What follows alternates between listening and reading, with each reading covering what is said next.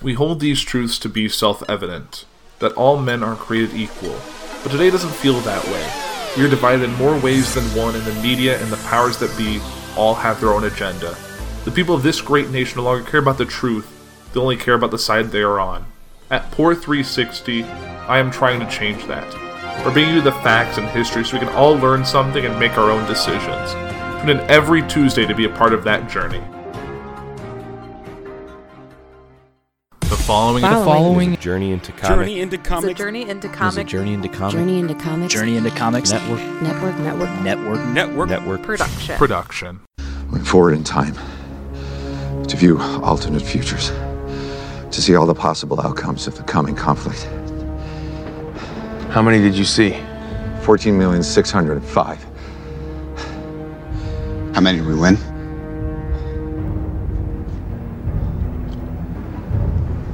One.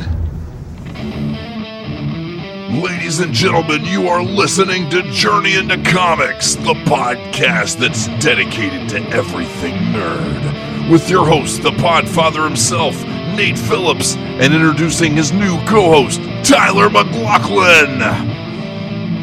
You should have gone for the head. What's up, ladies and gentlemen? Welcome back to another episode of Journey into Comics. It's Journey into Comics 266. I am your host, Nate. Today, joining me back again, the world's absolute most phenomenal co-hosts. Fuck off if you disagree. Welcome back yet again, Tyler. How are you? I'm doing good. How are you doing, Nate? I'm great, man. It's crazy because last week you did a solo show. Yeah, I felt slightly less miserable than you did. So since you were down for the count, I did my best. I thought you did fantastic, man. I thought it was a really great episode. If you guys haven't listened to 265, Baiting Scorsese, please go check it out. You're a very insightful human, and I know it's a very difficult task to kind of throw your own thoughts at the wall and keep talking. So I commend you for doing that. I know that's very difficult, and I know that our fans enjoyed it, and we had some nice feedback. People said some really nice things, that you are the greatest co-host in the world. Took over the show, man. You're the first person to lead this show officially that's not like a Fool's Week type thing since Brando left. Well, I appreciate that. Hell yeah, man. Well, I appreciate it too, because my fucking head got dinged with a stupid migraine, and I was swimming with the fishes, so to speak.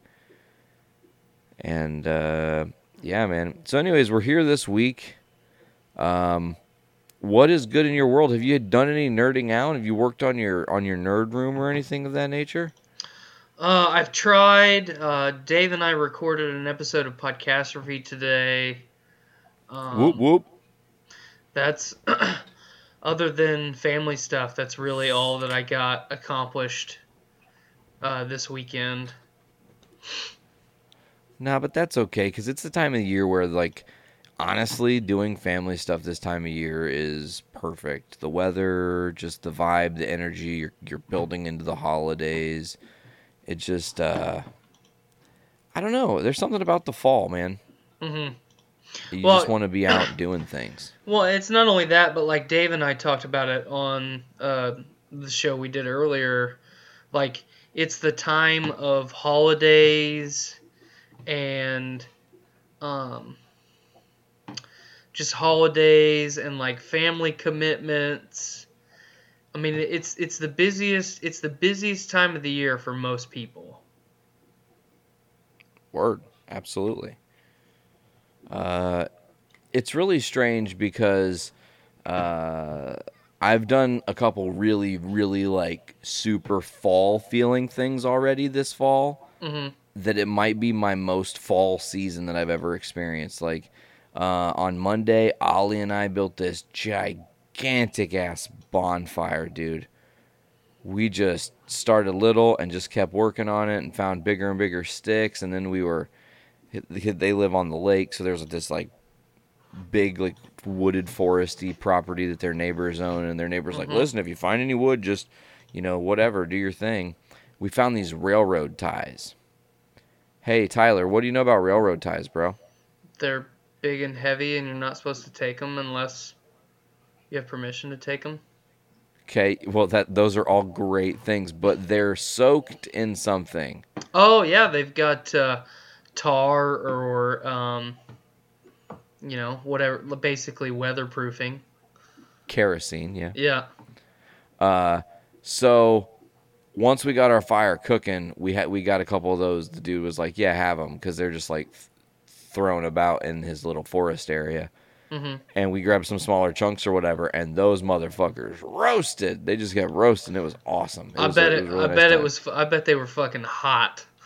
Oh yeah, they were fucking roasting. It was nice, and because it was like kind of a chilly day on Monday, so it was like kind of nice to just be by the bonfire and whatever. And then on Friday, before Ollie got picked up for the weekend, he, myself, and his neighbor friend Mason threw the football. And Ollie someday will get football, but not right now. He's too little. I'm like, hey, run, try to make score a touchdown, dude, and I'll try to stop you or whatever. Mm-hmm. And he got towards me and threw the ball at my face. That is not a touchdown at all. You're trying to kill me. Knock it off. Right. But other than that, man, we had a fucking show in Ohio, and that was crazy and long and arduous and whatever. But I'm really glad to be back on Journey into Comics with you, Tyler. It's been a little bit. Mm-hmm. Glad to be back. Fuck yeah, man. That's exactly what I am talking about. There's just an energy that we have, man. It's good to be in your presence again and to riff on shit and whatnot. So I gotta know. We're starting the show. Mm-hmm. We're kind of rolling slow. We're just vibing it. We're just feeling it. We're just getting where we want to be. Where should we start this week? What do we want to give these fine folks? There have been some newsworthy bits that have dropped. There's been lots of comics that we're behind on that we've promised to cover, which we are going to still cover. Don't worry, we're not going to give up on our coverage of House and Powers of X, I promise. Well, what do you think, man? I mean, the most relevant thing, at least to the show that I did last week, is, I talked about Martin Scorsese and the things that he was saying, and, in my, my riff of comparing Martin Scorsese's work to other people in the industry's work, one of the titles I at least name dropped was, The Godfather, Francis Ford Coppola, and lo and behold, here he is jumping on the bandwagon, and just shitting on the stuff that we love. Right along with Scorsese, and I just don't get it, man. What are they gaining from this? They can't possibly be gaining anything other than a little bit of media coverage. You know what I mean? Well, and I think there's a lot of ways to play this, and I'm going to answer that question, but to totally do like any professional politician, before I answer your question, I'm going to deflect. I'm going to give everybody what he actually said, Coppola's exact words. Talking in response to Martin Scorsese's comments, he told French reporters, I don't know that anyone gets anything out of seeing the same movie over and over again. Martin was kind when he said it's not cinema. He didn't say it's despicable, which I just say it is. Brutal. So what does he get out of saying these kind of things? What vilification, And Coppola, man, I mean, the Godfather movies made some money. You can't deny it. They're like some of the greatest movies of all time. They made money. Mm-hmm. And you got to think Scorsese's made his money too. But neither of them, in comparison, have made a Marvel movie check, man. And there has to be some jealousy because these are... Listen, I understand. These are artists. These are purebred artist directors who are artsy. They're like the fucking OG Wes Andersons of the game, Mm-hmm. they have a vision, they want to execute it a certain way or whatever, and their story is multi-leveled based on not just the script and what the storytelling is there, but how it's filmed and what each scene is shot in a certain way to convey a certain emotion and whatnot.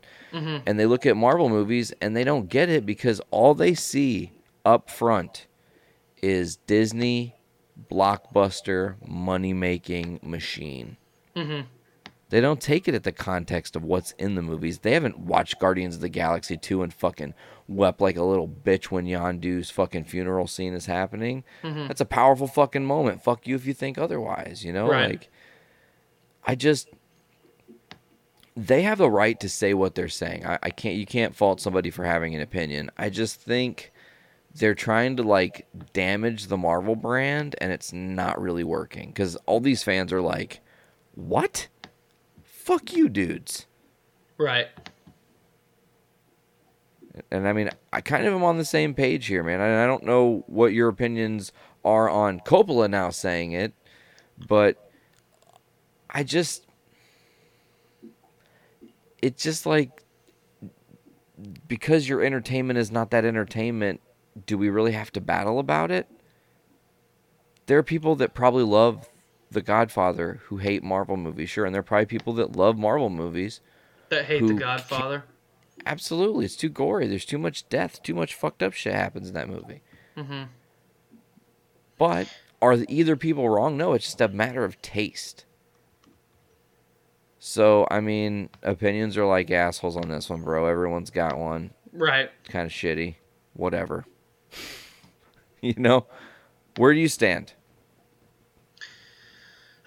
It's disappointing, you know, because Coppola's one of those one of those directors that, I mean, at least for the, like, if you're in the industry, you have to respect that guy. And now you're going, I feel like we're going to have other people come out of the woodwork and support, or not necessarily support, but you know, jump on the trend that Scorsese and Coppola have started. You know what I mean? Do you know what's interesting about this whole thing too? I just thought about something because look at the bigger picture. You always look at, like, even further ahead. I know when the whole Spider-Man news broke, is this really happening or is this all just a negotiation tactic?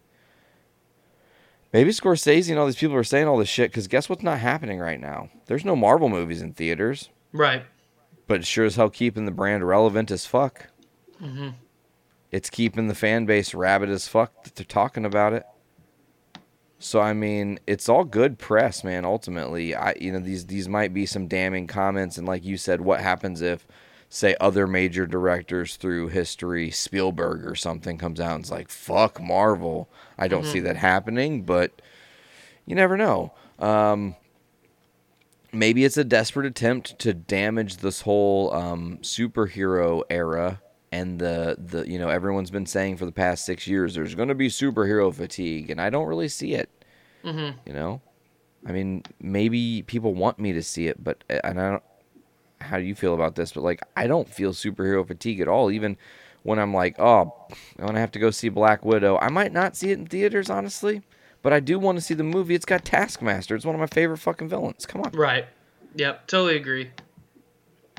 So, if you can sell me on a Black Widow movie, you pretty much got me. Hook, line, and sinker, you know? Right. So, how do you feel? Do you feel this fatigue? Is that even a real thing? I mean, I really don't, just because, I mean, what Marvel and just the superhero genre in general has done for the industry. I mean, there was always your summertime blockbuster, and there was always that, but like what Marvel's been able to do is do it multiple times a year, every year or every other year for over a decade. You know, pretty much whenever they want. Yeah. Yeah, I mean, what movie have they come out with that was really a failure?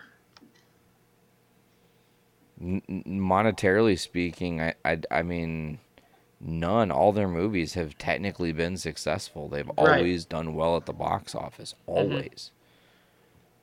So I mean, realistically, the only failures that they have are movies not being 100% in the eyes of fans. You know, looking at Thor: The Dark World, you know, that's the one that always gets brought up. It's not a bad movie, it's just not a great movie. And that's really the only negative that sets it apart from the rest of the franchise. And I think now that we've finished this chapter of the Infinity Saga, that movie plays a much bigger role in this whole thing than I think people give it credit for. Absolutely. Like, now that you've seen Endgame, go back and fucking watch Thor: The Dark World, and you're going to be like, oh shit, they set that up there. They set that up there. Mm-hmm. They set this up here. They even, because of how fucking smart they were, without even putting it in the forefront of the story, they have literally shown you the story for Thor: Love and Thunder and what's coming. Mm-hmm. I mean, Jane Foster got touched by the ether. She had the power of an Infinity Stone inside her, and it didn't affect her body. It did. It gave her cancer. It's going to kill her. So how do you stop the cancer from killing her? Thor gives up his powers. You be Thor. You know? And that's what they're going to I almost guarantee it, man. So I agree with you, though. Thor: The Dark World is a great debated movie on fan reception. Absolutely. But I think that, you know, when we talk about the bigger picture and how this all fits, I just think that these directors who... I don't even know if they're talking shit, per se, or if it's just like someone thought, hey, man, no one's heard from Coppola in 40 years. Let's see what's happening with him. Right. And then they put a microphone in front of his face. He's like, man, to be relevant right now, I can totally shit all over this, or I can just play it cool. You know? And what do you think? Go ahead. Sorry. Like I said, it's disappointing more than anything for either one of them, because they're so respected in the industry. They're so respected by fans of, you know, the phenomenon that is modern cinema. I mean, both of those directors have done a lot for the industry, and I feel like because they haven't done anything for the industry in a while, you know, you said maybe that this is like a like sideways partial attempt at grabbing a little bit of relevance again, you know, a couple more seconds of fame, however you want to label it. But I feel like it's going to end up being that whatever they have set out to do with these statements, I feel like they're going to accomplish it more than they're going to fail. Obviously, they're not going to take any revenue away from Disney. They're not going to make fans think twice about going to see these movies in theaters every time they release. But what they are going to do is they're going to get the people that are like cinema snobs, or the people that are like right on the verge of being ultra critical about everything that shows up in the movies. They're going to get those people to then jump on their social media and then kind of play along with the same ideal, and then it's just going to continue to snowball, and it's basically going to do the same thing as what Rotten Tomatoes did to The Last Jedi without the same level of magnitude. Do you understand what I'm trying to say? Yeah, totally. It's going to shift how perception of a movie is. It's going to force people to be more critical of these movies, which could be a bad thing. But, you know, another thing I think about in the overall scheme of things, how interesting is the timing of this, that shortly after the success of the Joker movie, and it being a very artsy film noir piece that's, you know, you could say it's got some heavy inspiration from Scorsese and Coppola. Well, and it's not, I think it's, not to interrupt you, I'm sorry, but it's really, Go ahead. it's ironic too, because you have the big Spider-Man news that we talked about the last couple weeks, which happened almost in tandem with the release and instant success of the Joker movie, and then that's when these comments really started to come out. Yeah, it's very weird. It's like there's some sort of power struggle over, you know, the movie space right now. And ultimately, I think when that happens, you know, fans win. You look at the wrestling industry, wrestling is back to a different level because of what? Competition. So when DC ups their game and a movie like Joker comes out and it's a think piece and everyone's raving about it and talking about it and go to theaters and fucking see it, man, you know, like it changes the paradigm and makes people go, well, what if Marvel did a really artsy think piece? Because they haven't. You know, and maybe that brings these directors out to be like, yeah, they've not done shit because it's the same thing. Who's taking a real risk? No one's done a think piece like the Joker. You know, they're not saying that, but they might as well be. Yeah, I don't know. Excuse me. I keep saying it's frustrating and it's disappointing, like Scorsese and Coppola really care about the opinion of the average moviegoer. You know, like these messages are directed to their diehard fans and the people that only care about exactly what the way that you phrase the Joker, kind of film noir, really classical.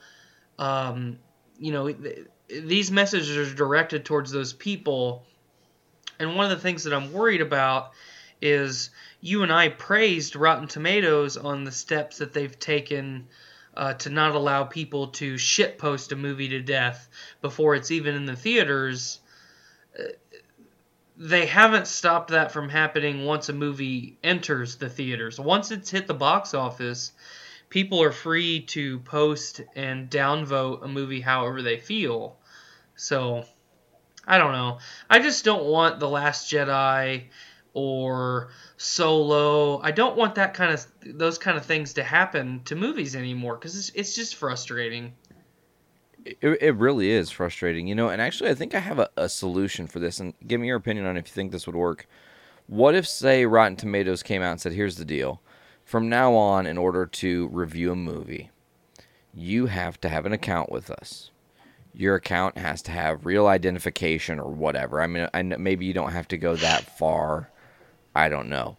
But if you're going to review a movie, you have to submit an actual picture of your ticket, which the barcode will be registered to your account. So if it is used once, it cannot be used again, you know? Mm-hmm. That way, only people who have actually seen movies can review said movies. I think that would definitely be, like, the ideal solution, or at least what would be almost the most foolproof, you know? But I feel like people would it's the same way, like, ticket brokers aren't legally supposed to be able to buy out a concert the moment it goes on sale, but they do anyway, you know? Yeah, they find ways around it. Yeah. I think ultimately that's what it would end up being. But I don't know. I mean, we have to make strides somewhere, so surely there's something that could be done to kind of curb that.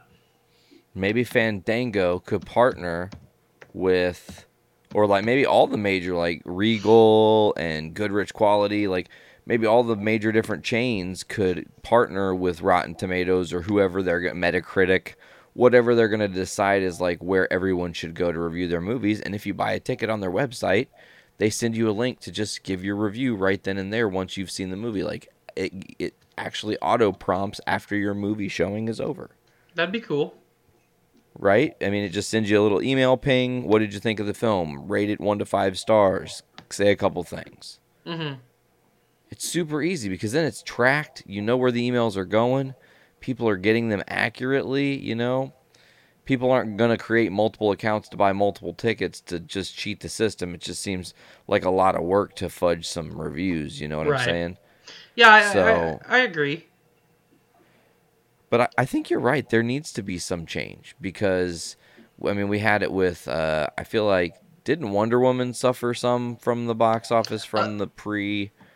A little bit, but not near as bad as The Last Jedi and Solo did. Yeah, they were definitely the highest targets in all that. Speaking of which, man, we are literally less than 30 days from episode 1 of The Mandalorian. Mm-hmm. Disney Plus. How are you feeling? I'm like a kid on Christmas Eve, man. I can't hardly contain my excitement. Okay, so I'm going to ask a genuine question because I know you're the king of unpopular opinions. What if episode 1 of Mandalorian drops and you hate it?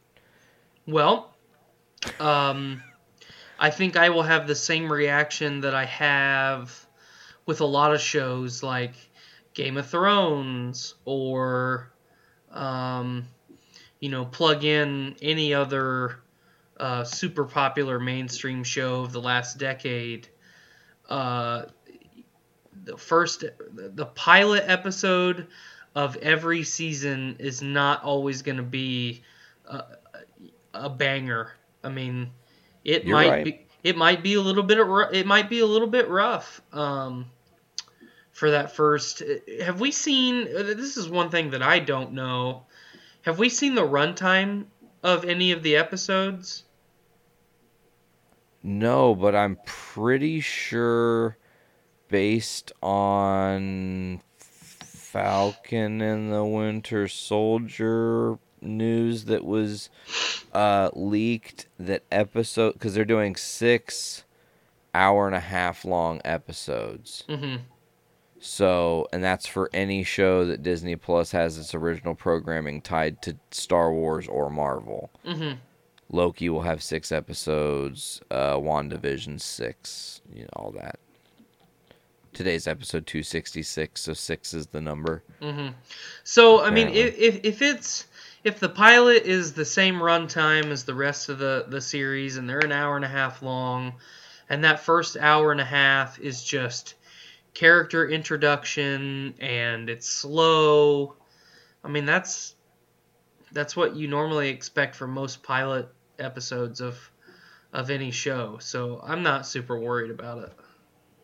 But then you look at who's attached to it, the names that are a part of it, the teams that are doing it. You think it's in Disney's house. They're trying to make a good first impression. If this falls flat, people are going to not buy in. And if it's amazing, everyone's going to be like, are you stupid? You have to have Disney Plus. Get Disney Plus. What are you thinking? Why aren't you getting Disney Plus? Right.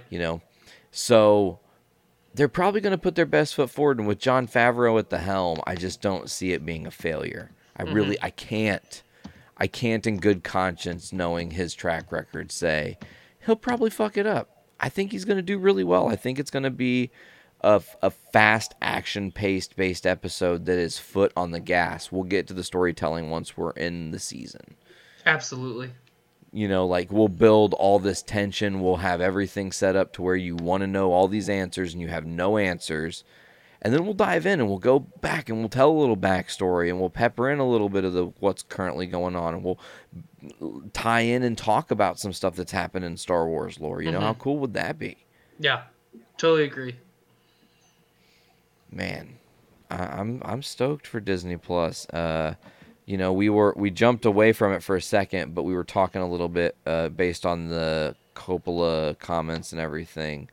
We were talking about the Joker movie. Apparently I don't know how true this is, but apparently Jared Leto tried to get Joaquin Phoenix's Joker movie killed. I saw that today. I got a notification today of that headline, and I didn't even read it because I just assumed that it was like super clickbait. So if you've actually read the article, I'd be pretty interested to hear what it actually said. Well, it does come from the Hollywood Reporter, and they have a 50-50 track record of reporting, quality sourced news. But this is what it says. It says, according to sources familiar with Leto, when he found out that the new Joker project was coming to light, he complained bitterly to his agents at CAA, who also represent director Todd Phillips, and also asked his music manager, Irving Azoff, to call the head of Warner and get the project killed. Another source is saying that he never asked Azoff to do that. As for Azoff himself, he declined to comment, but someone with knowledge particular to the situation said he never made a call. So who knows? But yeah, I think that makes sense. Jared Leto wanted another crack at the Joker because he didn't really get, if you think about the amount of scenes shot for the trailer of Suicide Squad versus the amount of minutes he's in the movie, there could have been a Joker movie in there that could have been cool, but it wasn't. It was really a misdirect. Did you like Suicide Squad? I can't remember. I did. I feel like I'm one of the 8 people out there that liked Suicide Squad even before the extended edition. See, I didn't hate Suicide Squad on my first watch. I just was disappointed that there wasn't as much Joker, and I couldn't really judge Jared Leto's Joker because there wasn't enough Joker in the movie. It's just like, okay, well, he could be cool. Yeah, I mean, it's doing great. I've had this conversation so many times at this point that I just automatically assume people think that I'm saying that I love the movie and that it's incredible. It's not bad. Is it great? It's entertaining. Yes, thank you. Is it great? Absolutely not. Is it bad? Absolutely not. It's kind of in that halfway place in between. There's a lot of things that they could have done to make it way better. There's a lot of things that they could have done to make it way worse. True.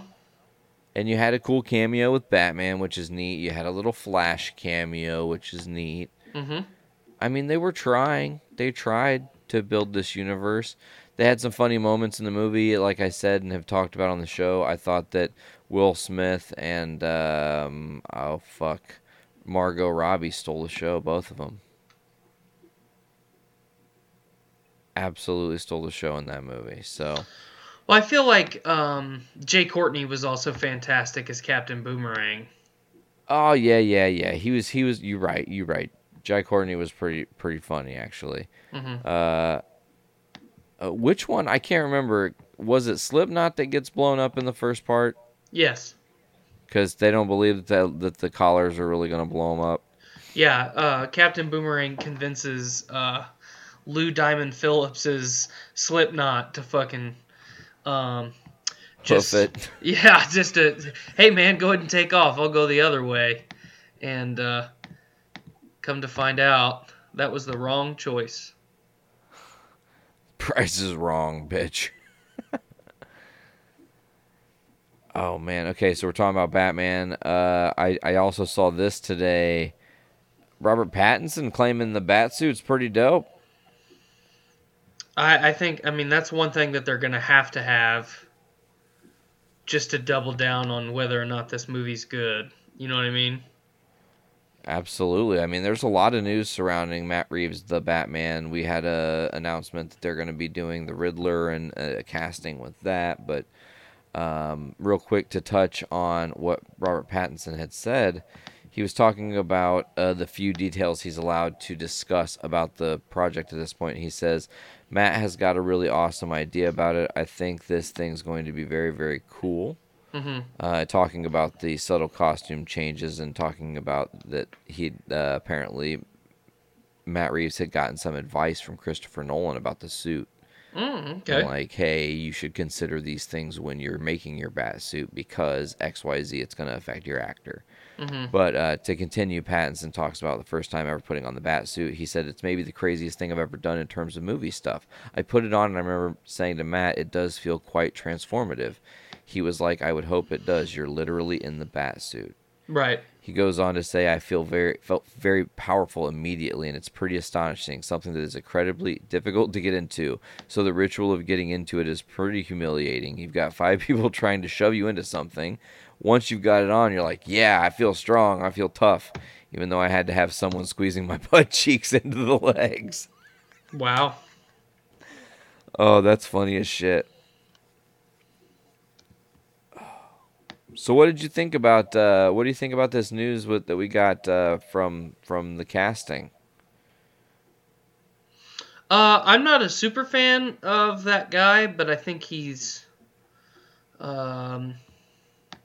can definitely do the Riddler pretty creepy, which I think, you know, I obviously haven't seen Joaquin Phoenix's Joker, but the way that Jared Leto and the last couple Jokers have been, I feel like you have to be a little bit more sadistic and creepy with the Riddler.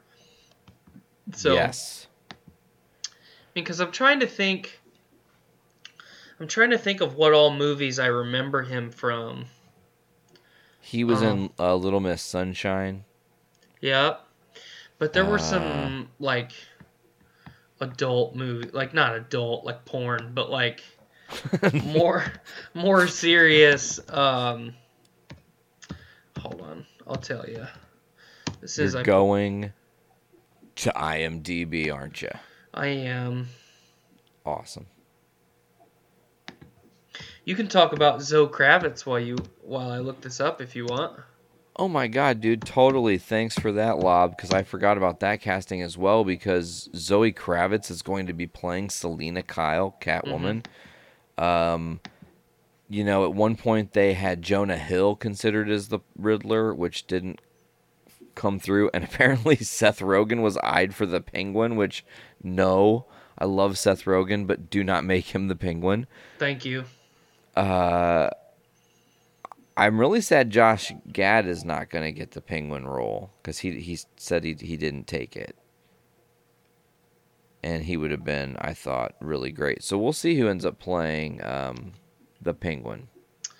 The 2 movies that I was thinking of were There Will Be Blood and Cowboys and Aliens. That's what I remember him from. I don't know. I like I'm so like wound up about it. I'm stuttering. Like, I feel like this is Batman Forever when we need, like, 9 villains in one Batman movie to make it relevant. Yeah, something different. When we just need, like, when in all reality, we just need one good villain and that's enough. You know? Yeah, but you know what? I honestly think if you wanted to do a multi-villain story, there is literally an amazing comic called Batman Hush for people who don't live on Earth that involves a ton of fucking villains used as pawns in a clever way in Hush's game. Right. That's how you do a multi-villain story where there's one dude at the lead of it all and really play the game that way. Super thought-provoking, deep, sadistic. You can maybe cut out and do, instead of like 10 like they do in the comics, do like maybe 3 or 2.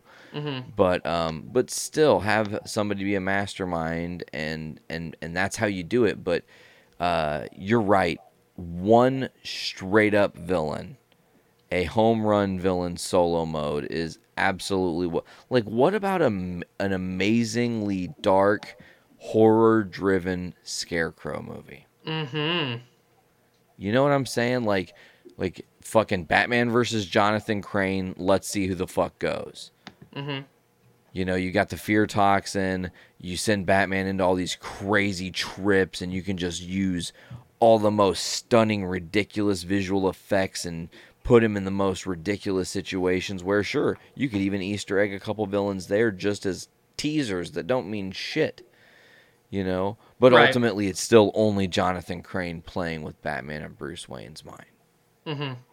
And then maybe make it really clever and make Jonathan Crane, like, super aristocratic and, like, a man of the people. You know, he's a doctor, but kind of has this like dark side with this crazy toxin. Right. And have him and Bruce be vying for the same love interest. The story writes itself, man. Mm-hmm. Like, it's not that hard. No. And, I mean, that's one thing that I've never understood with the writing of Batman villains. Like, you have... With the source material that you have probably the easiest set of antagonist characters to write ever. Because it's all been written for you. You know? Exactly. You change a little bit here, you change a little bit there, and you've got gold, you know? No matter what. I just think it just falls short. Absolutely. But I think that we're going to all be like kind of really judgy about this The Batman Robert Pattinson driven Matt Reeves flick until we see a trailer. Mm-hmm. And I think once we all see the trailer, it's going to do one of two things. It's going to unify all the Batman fans like, wow, they're getting it right this time. Or humongous wedge that's already in this fandom driven even fucking deeper. Yeah. It's because it's weird, man. There are people that are fans of Jared Leto's Joker, even though he didn't do much. I didn't see, and here's the thing, too. Like, I didn't think it was bad. It was just another interpretation of the Joker that wasn't given time to be fully fleshed out. Correct. Ultra rushed. Yeah. You know, and if they would have done something like, you know, that Joker is actually Jason Todd, or, you know, just giving that character more time to come into his own, you know, we might have an entirely different opinion. Exactly, but instead of developing the character, instead of being thought-provoking, they hired a guy who is already pretty divisive. Jared Leto's a pretty divisive actor. Would you agree? Mm-hmm. Oh, yeah. So they hired him, and then there was all this conjecture, like, what is this Jared Leto's Joker going to look like? And then you release the first picture, and he's like, mumble rapper Joker. Right. You know, like, what? It's confusing. But then you see some of the things that they're doing in the movie, and you're like, oh my god, that's kind of cool. They're trying to be like Killing Joker. They're trying to do this scene from this specific comic. But then those aren't even in the movie. So it's like, man, I think overall they just mishandled Jared Leto. It was a huge misstep. Totally agree. 100%. Well, jumping back into Marvel here a little bit. Did you hear about this new rumored Disney Plus series? Mm-mm. Apparently, because of the other news that we're going to be covering right now, because we'll just talk about it in tandem with this. So Kevin Feige is officially the Marvel Chief Creative Officer, meaning all creative decisions run through him in every division. TV, I did see comics, that, actually. Podcasts, movies, right? Mm-hmm. So he's the man now, okay? And I tell you, there's one misstep that I think Kevin Feige has, like, as like it's like a scar that not a lot of people talk about, and that is the Inhuman series on ABC. Yes.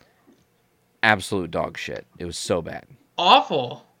I mean, they had all these cool characters, and they just blipped them all away because they couldn't afford the budget to have the CGI characters for the majority of the show, so they could only use like the CGI in the first and last episode. Yeah. So, and that wasn't Marvel Studios directly. That was through ABC, the budget they put forth, you know, the whole nines, and it fell short.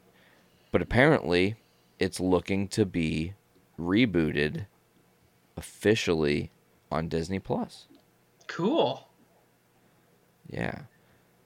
So the guy who played Black Bolt said people might not know this, but it's sort of Hollywood trades. There's rumors to be negotiations going on with Disney Plus to reattempt the Inhumans.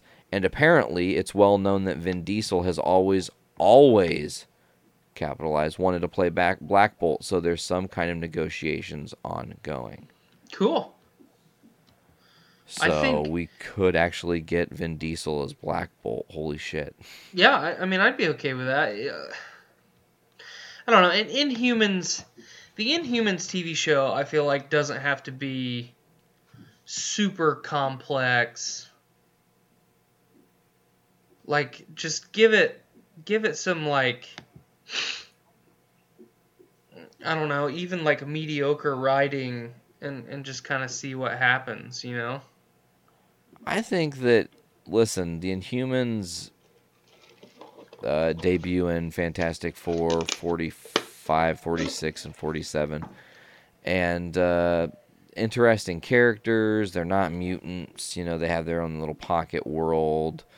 I think that with Marvel's actual hand on the steering wheel and Kevin Feige saying, I want it like this, I want it like this, I want it like this, put these people in charge, it's going to be a home run. Mm-hmm. Because you just need heart and good story, and Marvel can deliver heart and good story. Proof in the pudding. Right. So, I don't know. I would love to see that actually show up on Disney Plus. Will it? Who knows? I think at this point we really can't count... we really just can't count anything out. You know what I mean? Oh, we can't count anything out. Thank you for the lob, because I have a question for you. Okay. If we can't count anything out in the world we live in the modern Marvel Cinematic Universe land, and Kevin Feige helming the ship now officially as Chief Creative Officer, could we get the return of Edward Norton possibly as a villain in the MCU? So this was a headline that I got on my phone here recently that I am incredibly optimistic about. Hulk being one of my most favored characters in any franchise ever, I did not really care for Edward Norton as Bruce Banner. Maybe another movie would have changed my opinion. But now, granted, like I've said in the past, it was definitely better than the Eric Bana version, and that wasn't Eric Bana's fault either. You know. Thanks, Ang Lee. That was just kind of the like. Yeah, I mean, I don't even need to justify it because it's too tough. But I think there is just a dozen villains that you could cast Edward Norton as right out of the gate that I think would be fantastic. I mean, do you have any in mind? Because I can just rattle off a couple if you'd like. You know what's really fucked up? First thought right out of the gate, Edward Norton, Doctor Doom. Yeah, that was mine too. Like, he would make such amazing Doctor Doom. His dark sadistic side, his ability to just play a kind of a scumbag, but really ultra intelligent. Like, I could see Edward Norton doing that for sure. Like a scumbag with panache and charisma. You know, like panache. Like a lot of times, at least for people who aren't fans like us, or at least in the same realm as us, they think of Doctor Doom as just like almost like Dr. Frankenstein, just this sadistic, like almost like a mad scientist, you know? Absolutely. When in reality, I mean, he is that for sure. But I thought that the original Fantastic Four movies portrayal, and I can't ever remember that actor's name. I have loved him in everything that I have ever watched that he's been a part of. But that, you know, in the original Fantastic Four movie, they did him as charismatic and handsome and successful, and then all of that got taken away when his skin started to melt off. I feel like Edward Norton could take this character, or the character of Doctor Doom specifically, maybe in some different directions that we've never seen before. Obviously, our big screen sample size is pretty limited, but yeah, I mean, Edward Norton gets shit on a lot for his involvement in the MCU.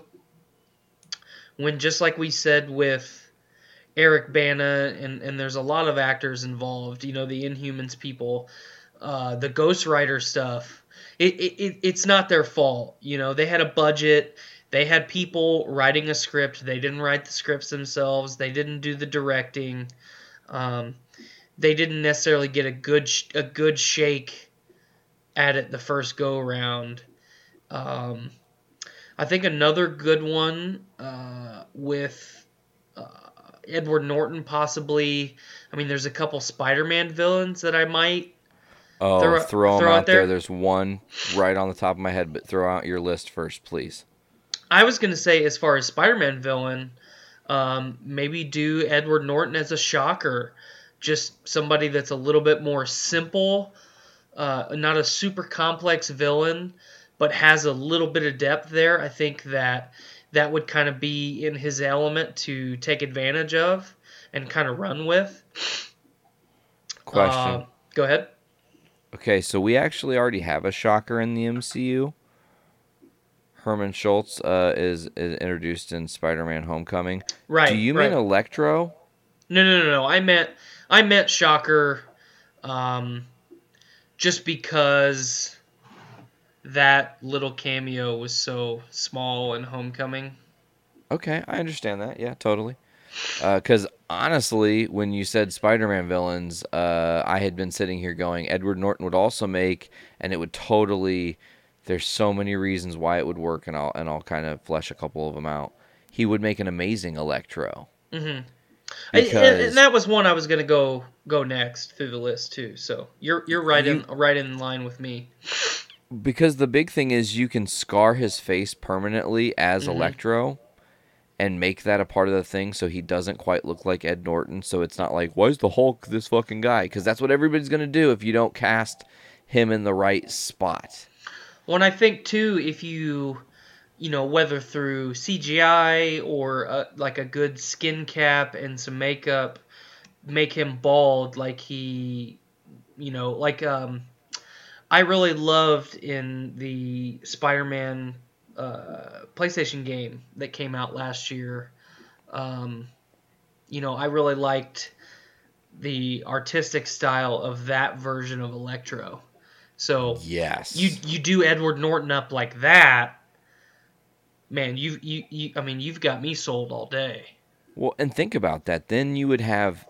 I'm just going to put these three names next to each other, plus a possible fourth that has still been rumored to possibly be happening here. But if that were to happen, Edward Norton becomes Electro. You would have Edward Norton as Electro, Jake Gyllenhaal as Mysterio, Michael Keaton as Vulture. There are still rumors circulating that Jason Momoa will become Kraven if they go Kraven. Which, who knows if they actually do that? I'm not sure. Well, and to add to that too, I know you're going the Sinister Six direction. There's been a lot of rumors speculating the last couple days about who they're going to cast. Because he also got a cameo in Homecoming, Matt Gargan as Scorpion. Yeah, the dude from Breaking Bad, Scorpion. So, I mean, I feel like if you're going to do the Sinister Six, kind of the opposite that I said with Batman, man, I am struggling talking this evening. Do all of your main Sinister Six, but then throw in a couple additional villains too. Even if you cast the same guy that was the cameo in Homecoming, throw Matt Gargan in there. Do a little bit of Scorpion stuff. Scorpion is the perfect henchman villain that's a little bit higher level than everybody else. You know what I mean? Oh, totally. Matt Gargan is, he's like a wannabe mob boss who kind of gets bullied around by all the other mob bosses. Correct. He's like, okay, guys, I'm going to show up to kick ass and rob this bank. Oh, you guys were robbing this bank. Would you like me to help you? Can I help, please? Mind if I get in here real quick? I'll handle this security. Oh, you got that security guard? Okay. Can I hold the door? No. Oh. Exactly. You just blew the door off. All right. I'll just hang out, I guess. Looks like I'm gonna call it a day. Yeah, maybe Twiddling I'll his just go thumbs. home. Maybe I'll grab a pizza. Yeah, I don't know. What Guys, toppings would Mac Gargan put on his pizza? I'm saying anchovy, mushroom, banana pepper. The mushroom banana pepper I get, but anchovies, bro? It's Matt Gargan, man. He's fucked up. He's sadistic. He's insane in the membrane. Now you got me there.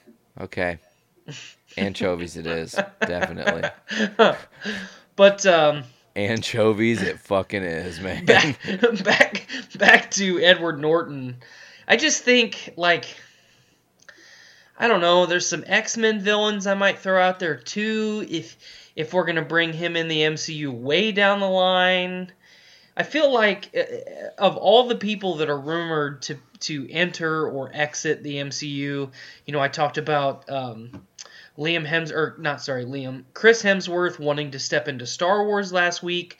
Like, for Disney, if I am Kevin Feige or anyone a part of Disney upper management, I'm going to do everything in my power to keep kind of, I'm going to try and keep as many of these horses in my stable as possible. You know what I mean? Oh yeah, totally. You want to keep your essentially your movie roster. Mm-hmm. Thank you. You want to keep it lined with fucking stars, and you want to keep it constantly at the top of its game, You want people, if Chris Hemsworth wants to step into Star Wars, sure, because Thor can take a limited backseat and show up once in a great while.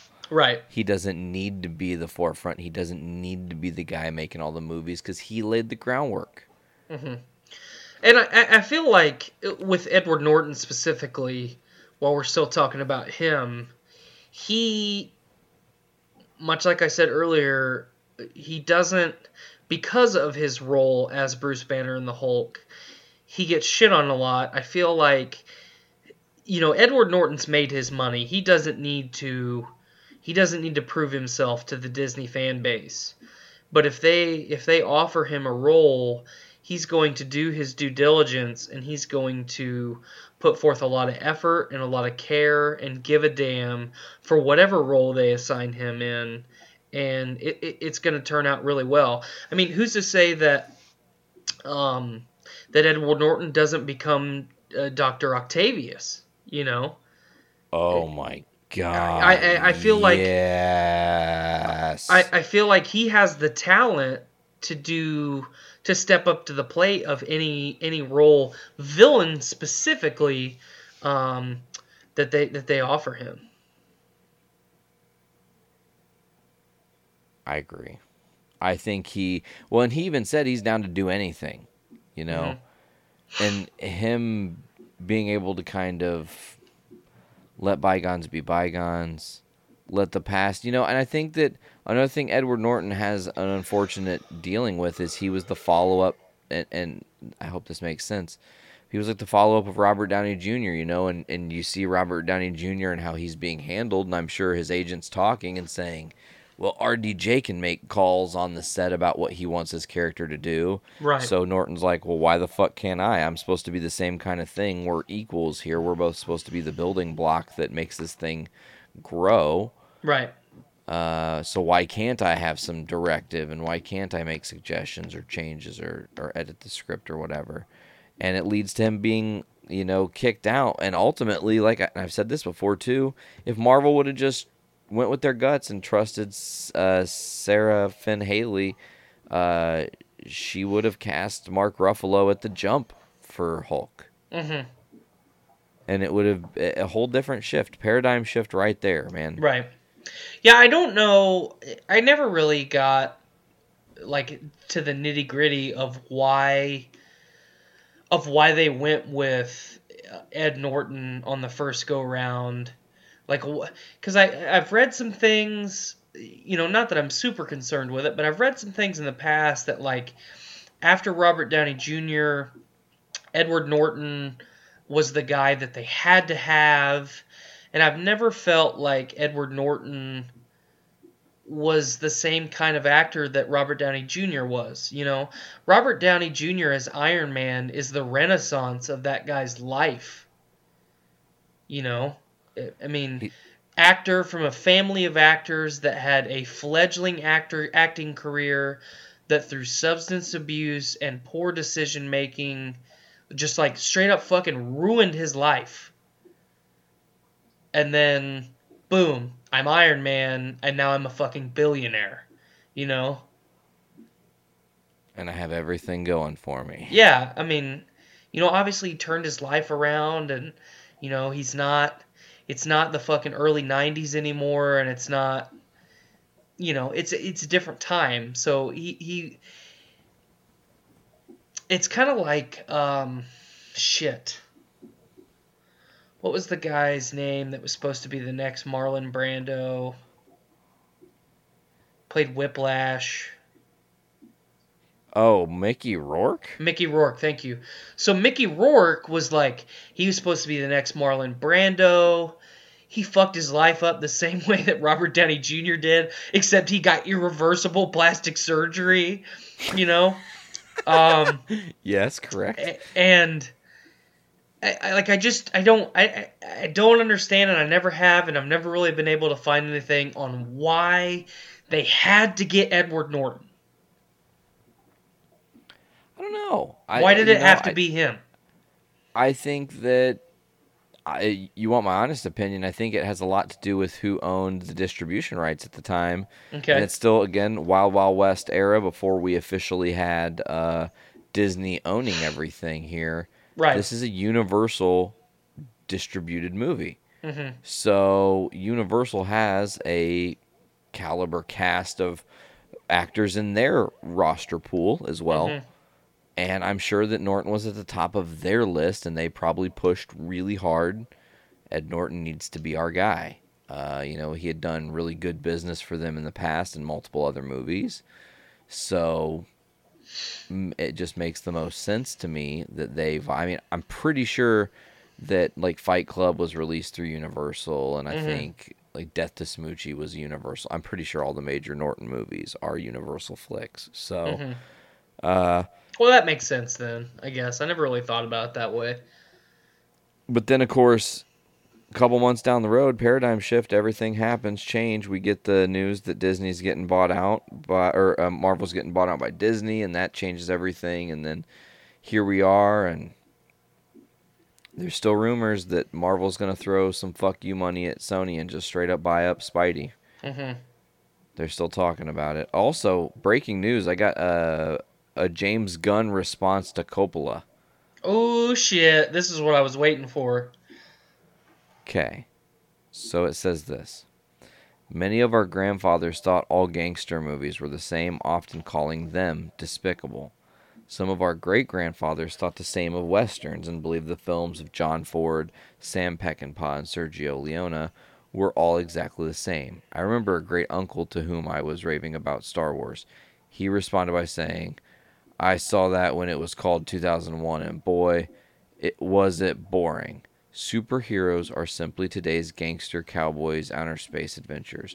Some superhero films are awful, some are beautiful, like westerns and gangster movies, and before that, just movies.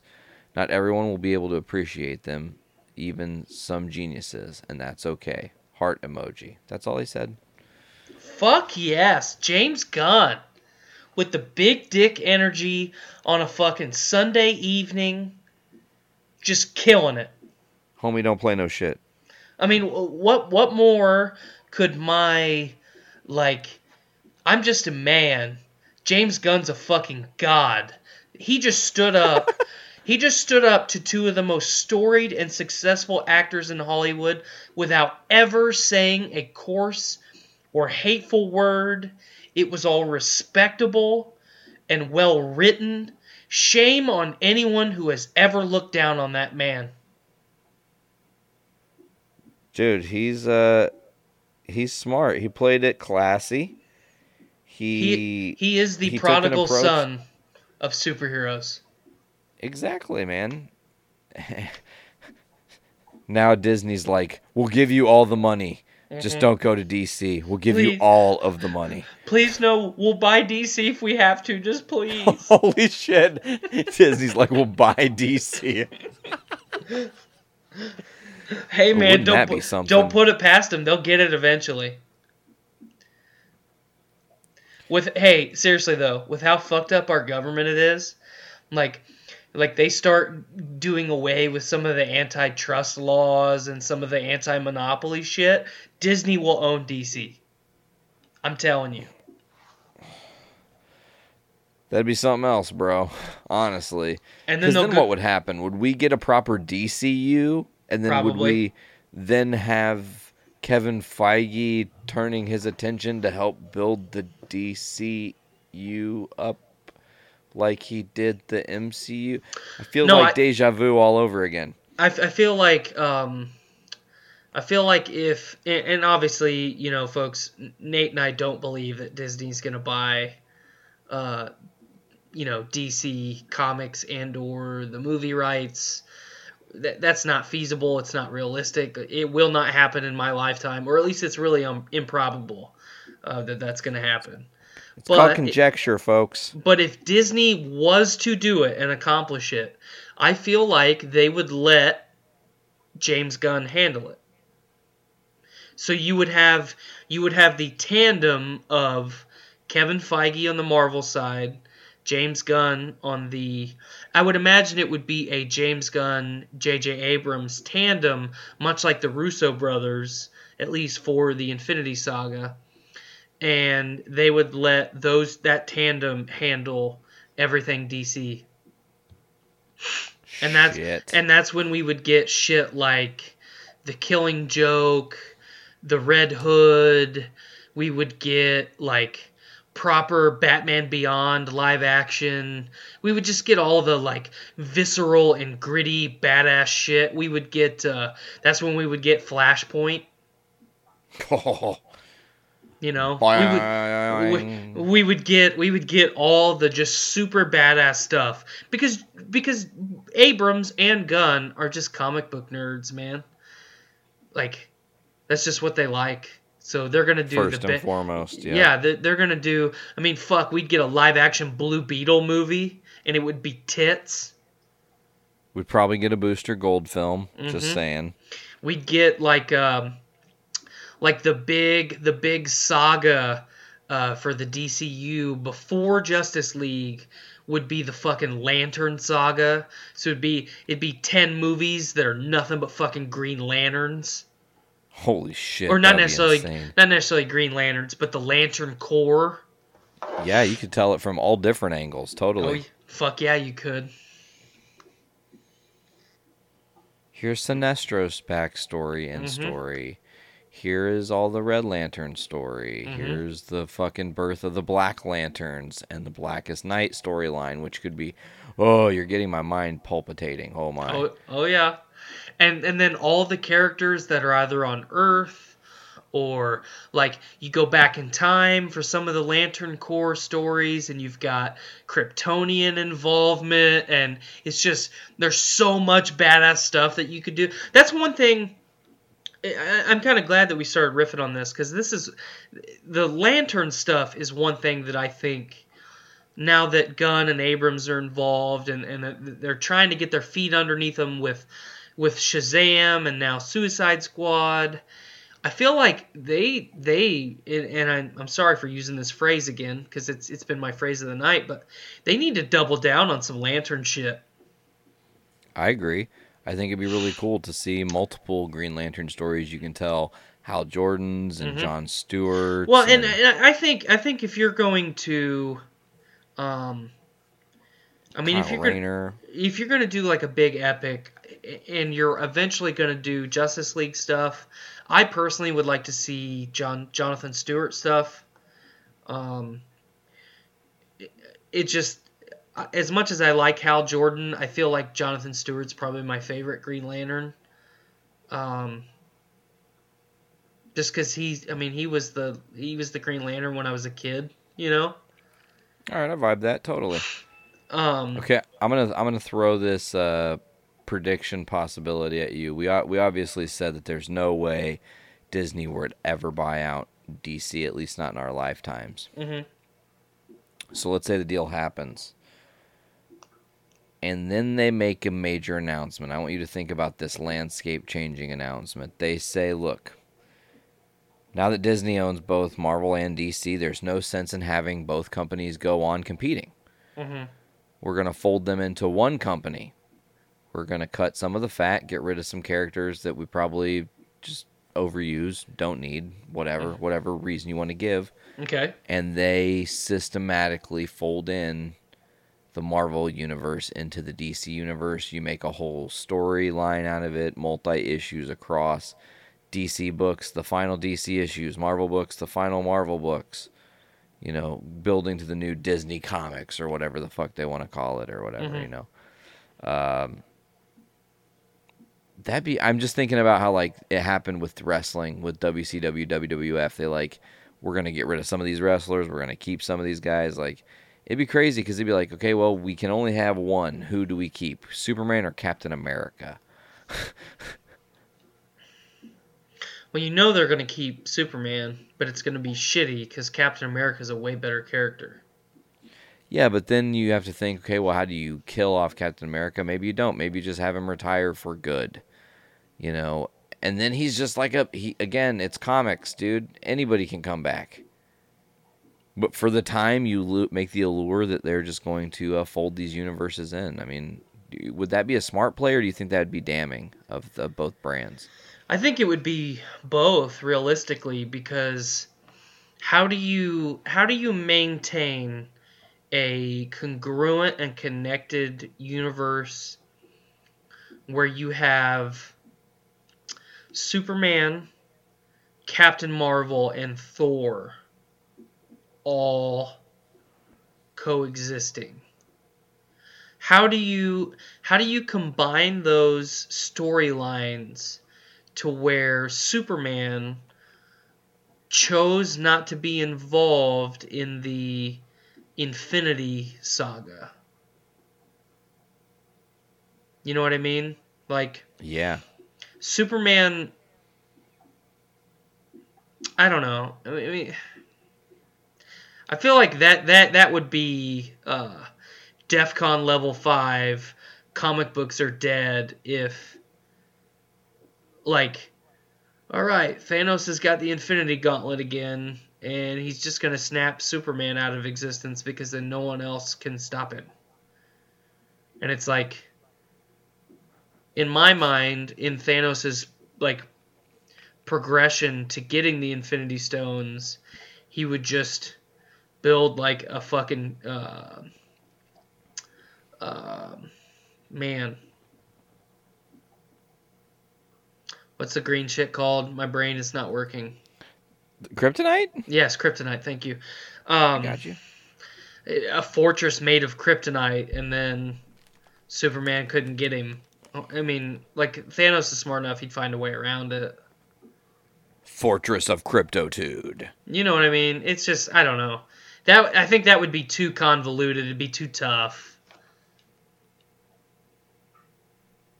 I could see them, I think, a little bit more realistically buying the brand and then just saying, okay, the final issue of every DC book that's out right now will be the final issue in existence.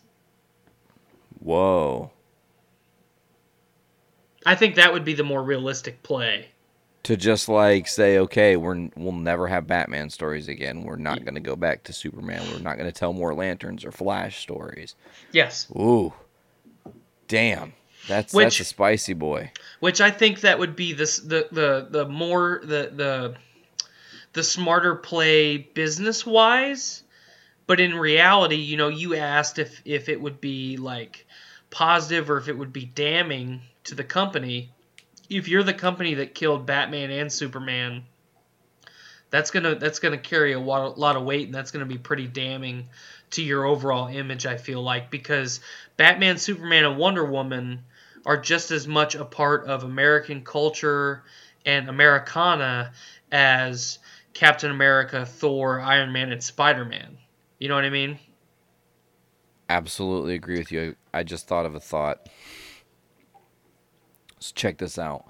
What if instead of them going like the Infinity Gauntlet route with the story, they do Secret Wars 3? Okay. And it's like Battle World, but it's Battle World Marvel versus Battle World DC. And all the heroes are fighting each other because they think that's what they have to do. And you keep telling these stories where you think that one side is bad or one side is good, and then you make it to where you see the other side where it seems that the other side is good and the other side is bad or whatever. But then ultimately the heroes figure out, like, we don't have to fight each other. We can all just team up and beat this dude's ass, maybe after some casualties or whatever. And then you have people who can just literally walk away from the superhero game. Like you said, what about having Thor and Superman and Captain Marvel? Well, Legacy has it that Superman's kind of the guy who you would say is most Americana, as you were talking. So keep him. You have Carol Danvers tragically die in a brilliant way trying to save everybody on Battle World. And then Thor retires because he saw this and he's traumatized and he's done. He just can't go anymore. And then boom. Now you have one Superman God type figure that can just stay there, and then maybe Batman and Tony Stark work together and determine that they're going to just take turns being Iron Batman. I don't know, fucking whatever. Just riffing here. Man, it'd be tough, though. I think that would be the most challenging undertaking in the history of comics, to try and combine two juggernauts like that into one solid entity. There's too many characters. It'd be almost impossible. Yeah. I mean, But like every major character has 50 minor characters, Right. And then 50 major villains with 50 minor villains. You nailed it. Nailed it on the head. You did bring up a nice, kind of super fan thing. I would like to see a ultra mega crossover event like Secret Wars Volume 3, Marvel and DC go toe to toe. I think that would be really fun. Just do it as a fun event. We haven't had a Marvel DC crossover event in the comics in a while now. So yeah, man, I think it'd sell books. I think it'd get people talking for sure. It'd be something different. Especially if you did it like a limited run. Say it drops on April Fool's Day or Memorial Day of 2022, the biggest Marvel DC crossover in the history of the business. You say limited run and anything's going to sell in the comic world, at least today. Throw some badass variant covers out there. Bring the Watchmen in. I think it'd be really, really, really neat. Sold to the highest bidder. Everybody would be in on that. I absolutely agree with you. I want to talk a little bit about this. Last time you and I were on together, we talked about how Marvel is kind of pushing the forefront of setting the precedent, I guess, for how modern society should be. They recently, in the Marvel comic universe, legalized cannabis. So that's pretty awesome. Maybe Daredevil will smoke a doobie and calm the fuck down before he goes into a hallway to fight a bunch of motherfuckers for no reason. Right, or maybe he'll get a little bit of his vision back. Ooh, that would be nice. Well, that'd be crazy. That'd be nice too. That's some strong weed. You can see. He's got that good, as they say. The weed is so good. It took this blind man, and now he is not fucking blind. Yep. But then here's the spoiler: when he's not that version of himself, when he's stoned, he can't fight very good because when he sees regular, he doesn't have the same powers as Daredevil. So then he becomes a really, really good lawyer. Now, for Matt Murdock, the world's best lawyer. Yeah. He's just sitting, dressed like the dude. Like, what's up, man? How's it going?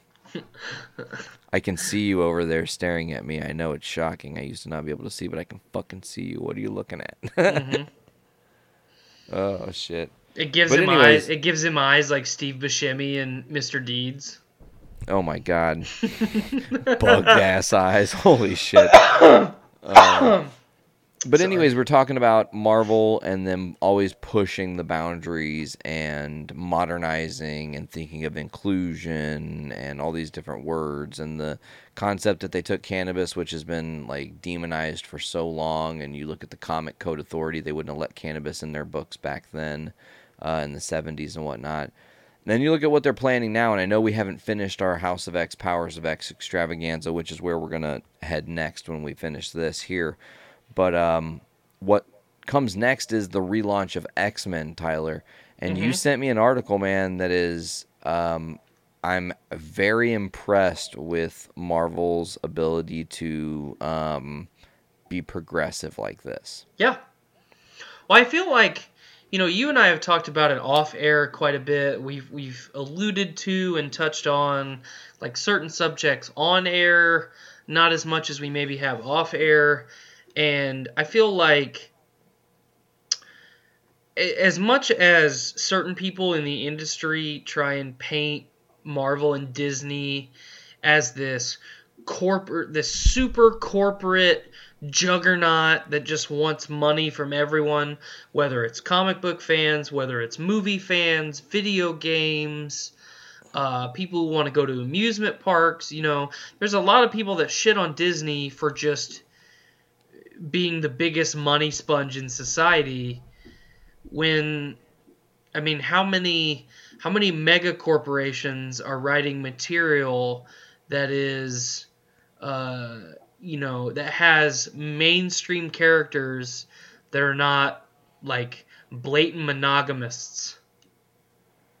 Yeah, man. The idea that, listen, we're in 2019, and to some of our listeners, they're probably going to find this as quite a bit of a shock, but there are more people than you know in this world that are around you in your day-to-day lives that are in some form of a polyamorous relationship, whether it's polyfidelity or open, full-on open, just polyamorous and just multiple partners and all that or whatever. But it's a real thing, man. The concept that 1 and 1 is always a thing isn't always a thing. Some people are compatible differently, Right. And I think that Marvel having the foresight to know that, look, there are a lot of people out there that are in these polyamorous relationships or some form of that and are very happy with their lives and have normalized their lives and have lived very nice, quote-unquote, successful lives, as it were. Just, bit of experience. But anyways,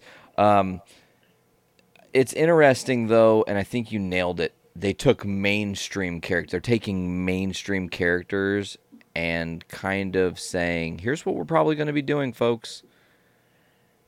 And it's interesting because there's like a lot of little clues. So to fully dive into what you sent me, apparently with Jonathan Hickman's X-Men 1, which is the Dawn of X relaunch event, there's a chart in the book that shows the room layout on the moon, where Krakoa ends up, I guess, is what is being revealed here.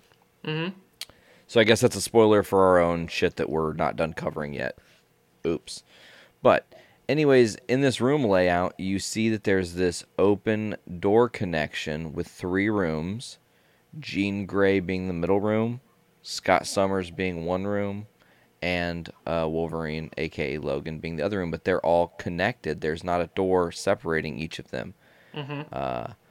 And then, so that's like one clue, and you're like, oh, wow, they're all interconnected. That's like kind of advanced, that there's no door blocking each other off. Okay, whatever. But then, Jonathan Hickman also tweeted, I don't know if you saw this, a group of crows is called a murder. Mm-hmm. A group of tigers is called a streak. A group of mutants is called an orgy. Mm-hmm.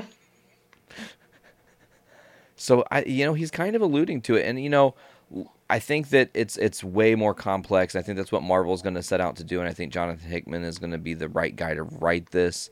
But it's trying to normalize the concept that if there's two ladies and a guy in a relationship all exclusive to each other, it's not just like some sort of sex extravaganza.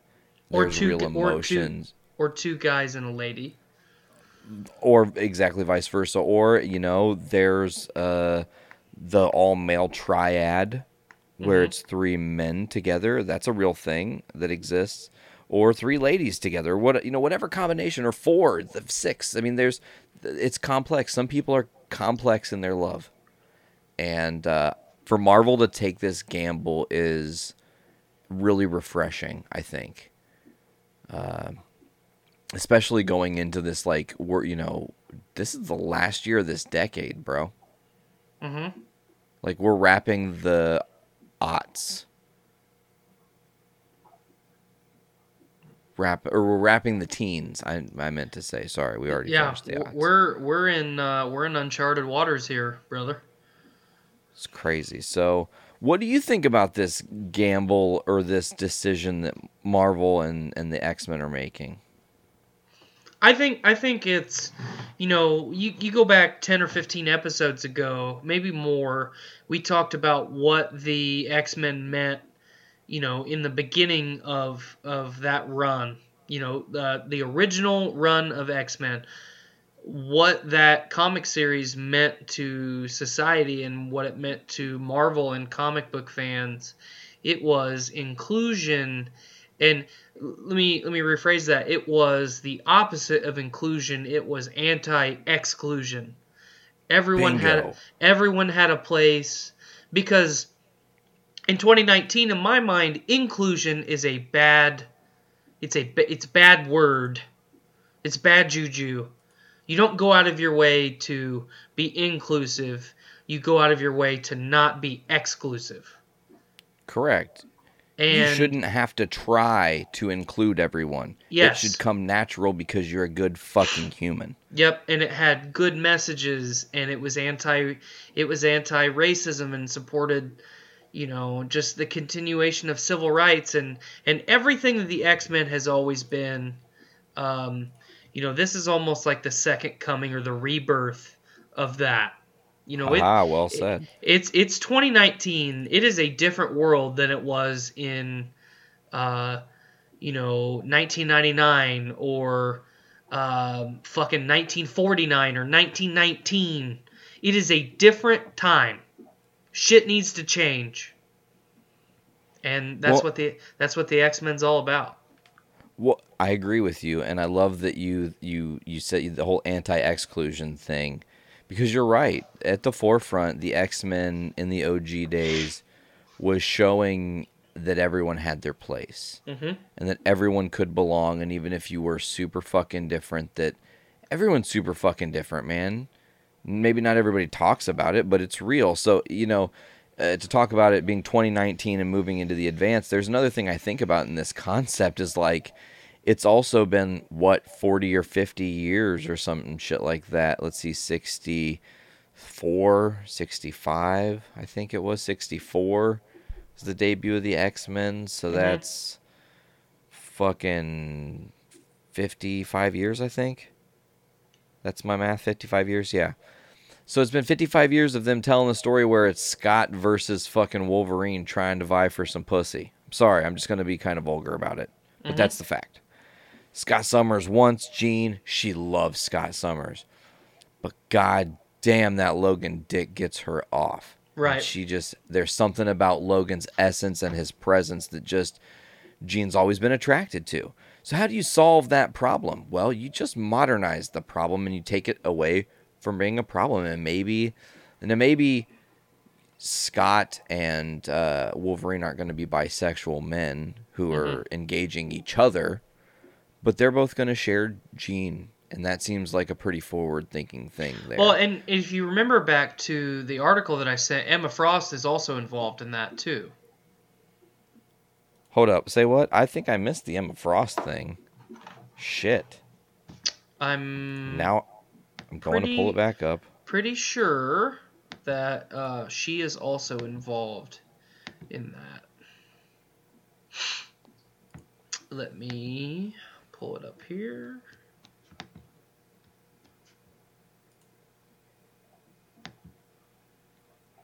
We're both scrolling to find the article.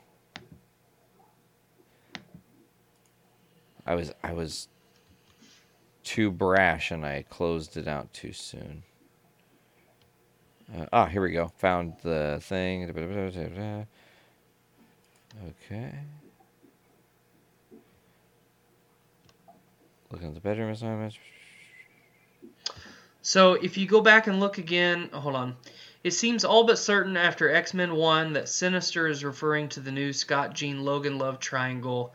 The final scenes of House of X number 6, which is spoilers for our little series, as Nate alluded to a moment ago, showed the X-Men and all their mutant brethren having a big party on Krakoa. If you go back and look again, that sequence suggests that Scott, Jean, Logan, and Emma Frost are all definitely getting down with some kind of polyamorous arrangement. Interesting. Now that I'm looking at it, yeah, I can vibe on that. I see that. Okay. So get it on with your bad selves, X-Men. Proud of you. Mm-hmm. That's fucking awesome. Little bit of wife swap there. I think that's a derogatory term in 2019. Wife swap? I think so. What if Logan and Scott identify as the wives? Oh, see, you got me there. Mm-hmm. Damn. Okay, I was just gonna say partner swap. That's like the more geo-correct. Is it not socially acceptable if I call them swingers? I don't know if that's. I think. Listen, okay. Let's just fuck it. We're gonna talk about it. We're here, guys. We've arrived on Journey into Comics, where there's a little podcastrophe sprinkled in. Look. Yeah, there we go. There we go. Welcome to some sex catastrophe. I think swinging is a very different practice from the art of polyamory. Absolutely. Because swinging implies that essentially, stranger, you fuck my wife, I get off from watching you fuck wife. Cool. Or, stranger, you girl, you fuck me, my wife watch you fuck me, then you fuck her, then I fuck her and you. Both.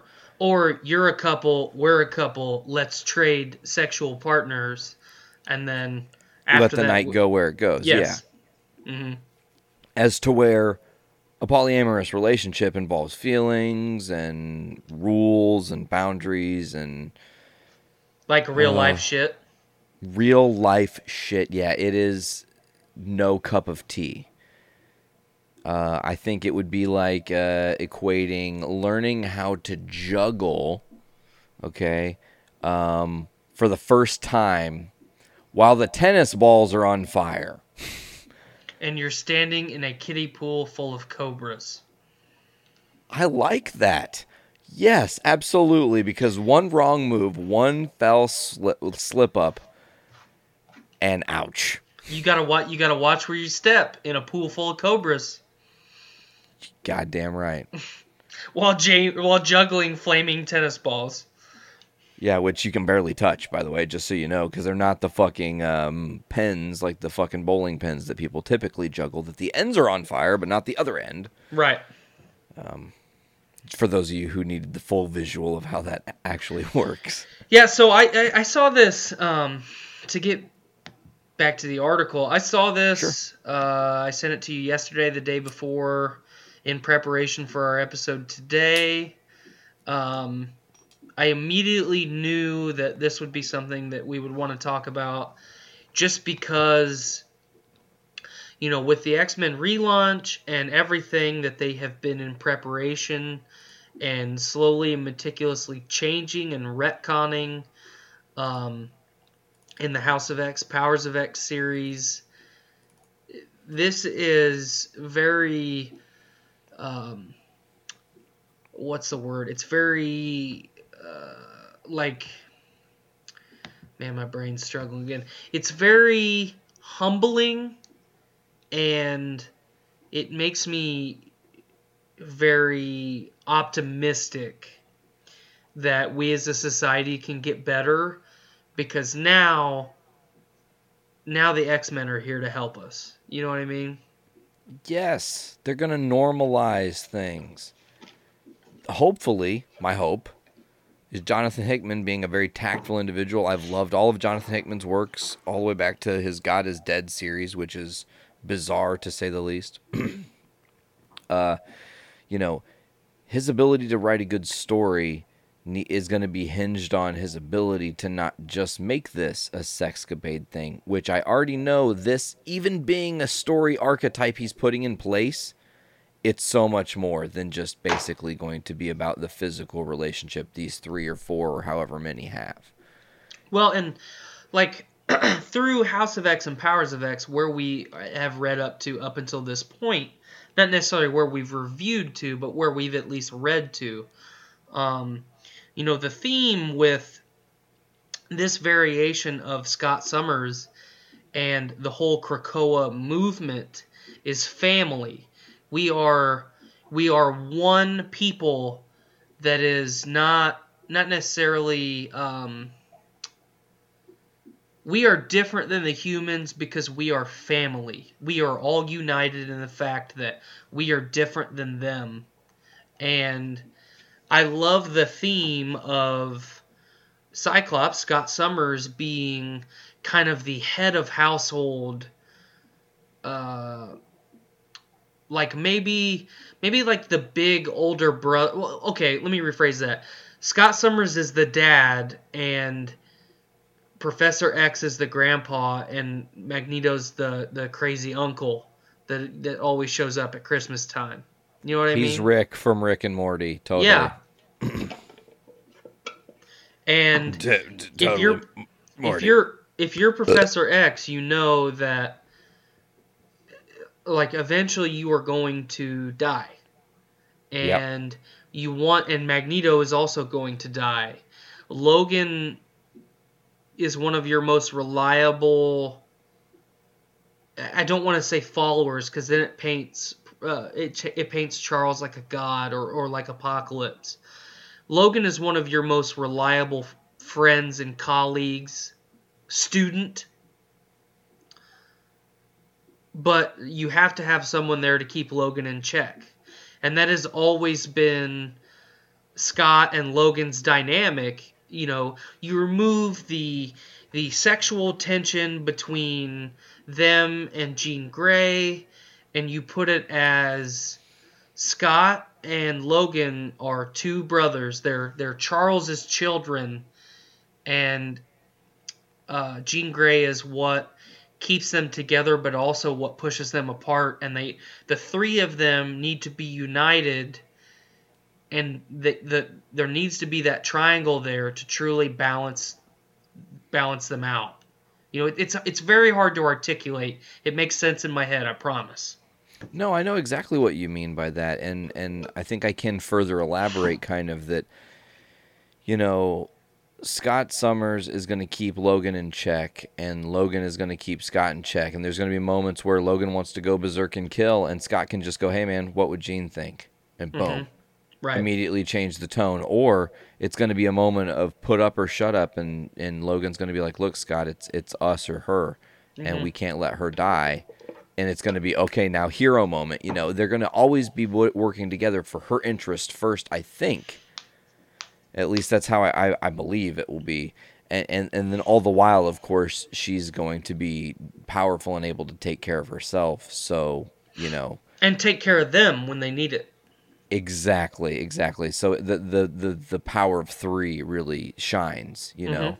Absolutely. Because there is a different dynamic to that. There is an ability to lean on, you know, when one person is down, there's a lean on kind of function. It's kind of, you know, it's different.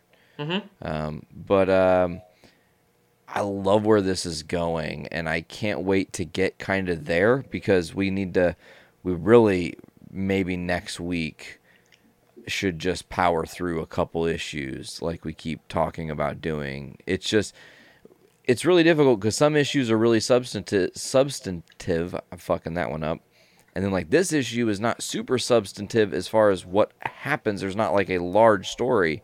It's very, very compact, but a lot is compact in that story. Right. So it's very substantive. I just said that all fucking backwards. No, Sorry. that's just how it is sometimes. I mean, we can really, I mean, if you want, we can do like House of X3, Powers of X4, House of X4, maybe. I'm trying to look at my schedule here. I am pretty much free Friday, Saturday, and Sunday coming up. So Ooh. if you wanted to basically do a episode a night or knock a couple out in one episode, I am free this upcoming weekend to do as much as we need to. Okay, that's the plan. We'll definitely discuss off air and finalize those plans. But Perfect. yes, I love that. That's brilliant. Absolutely perfect. So, yeah, it's really interesting because this issue, House of X3, really quickly summarized is Scott and his team of X-Men going to Mother Mold to take it offline. Mother Mold and the team there's attempt, and at least from what I can see, success of blocking this. But what it all means for these X-Men, man. I mean, let's just kind of go through a little bit here. Talk about, at least in your mind, what you thought about this issue. I think it was good. It was a little bit hard to understand towards the end, I feel like, with some of the Mother Mold stuff. I got a little bit confused. But one thing that I really enjoyed about this issue is there is a lot of explanation and there's a lot of name dropping of Nimrod. So we get a little bit of foreshadowing in this issue about what's to come.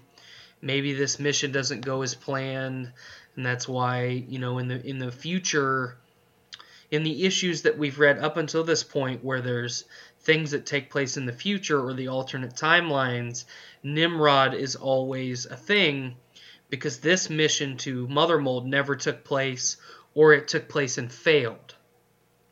Every time, correct. Every time. I really like the scene where the team's getting together and they're getting ready to take off, and like Archangel's like, well, why don't we just take a Krakoa plant with us and then we can come back instantaneously? And Scott just shuts it down. Yeah, and it's super smart because he's going, oh, well, you would just expect us to succeed, but what if we're captured? And then they have our technology. Then what? Like, are you fucking dumb? We can't risk that, especially how close we are to Krakoa being a success. I really like the, the couple panel, or it's actually more than a couple panels. The couple pages of stuff with Sabretooth and Emma Frost at the Supermax. Yeah, Project Achilles. Hell yeah. I really want to see more of Sabretooth in this series going forward. If not necessarily in this series, in the rebirth of X-Men. You know, I'm sure we're going to roll right from this right into that because it only makes sense. Duh. Yeah, I mean, it's too relevant not to. But I don't know. This issue kind of leaves off on a cliffhanger. There's a lot of foreshadowing from Magneto before they take off. We get one of those dossier sheets at the end of the issue, and I'll just read Magneto's snippet here. And then this is Magneto speaking to Scott. For you to die, you would have to be forgotten, and no one forgets a founder of a nation. So this is kind of what I was alluding to when I was talking about Scott is super pivotal to the nation of Krakoa, at least in my mind, from Charles and Magneto's perspective, he would be like their general, basically. Absolutely. What was I going to tell you? Hold on. I was looking at something on this. Oh, there's a couple other dossier sheets I think worth mentioning here. Okay. We do have the Sentinel to Nimrod progression mapped out. And they kind of, after they take the Nimrod thing, we dive into, as you were saying, the details of they kind of knew the plan would fail at some point, and they put things in place, as we've seen. And I think that, pretty sure the last issue we covered was Powers of X3. The whole thing with them going on that mission in the future is to give Moira the data that's needed for this mission. Correct. So they can successfully do it, whatever that means. Successfully do it. It was still it was to be determined. It was half of the data. So they got half of the data in the current timeline. That's what Sabretooth and Toad and Mystique That's right. shanghaied all the way back in issue 1, and then what Apocalypse and the team gets in timeline 10 or 9, whichever one it is in the future. I think it's 10. You were right, yeah. When they get that, she brings it back after she's reincarnated, and now they have the complete origin files. They can do whatever they need to do. They can plan accordingly. So I'm interested also in seeing where, like you were talking about this whole dynamic with Sabretooth. Like, I think they're showing kind of that the X-Men are going to be their own sovereign nation legitimately, and it's going to change everything in the Marvel comic universe. I keep wanting to also call that the MCU, but it's not, and I need to make sure to differentiate that. Well, now that Kevin Feige's in charge, it really is the MCU, because he also has creative control of this now. Oh my god, I would love to see the House of X, Powers of X story play out on the screen. It would be really confusing for people, but it would be awesome as fuck to witness. I agree, for sure.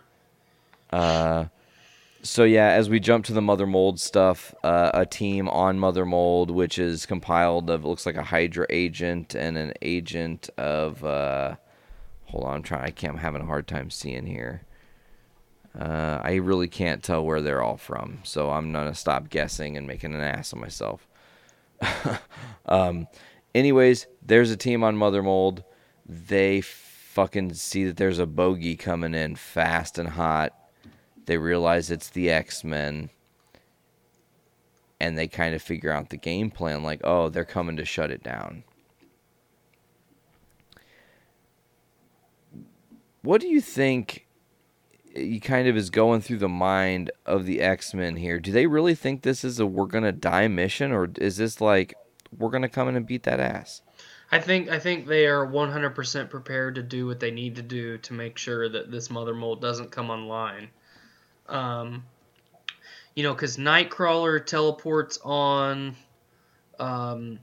He's doing some shit, and then he goes to all 4 pillars. But gets stopped at the last one and confronted.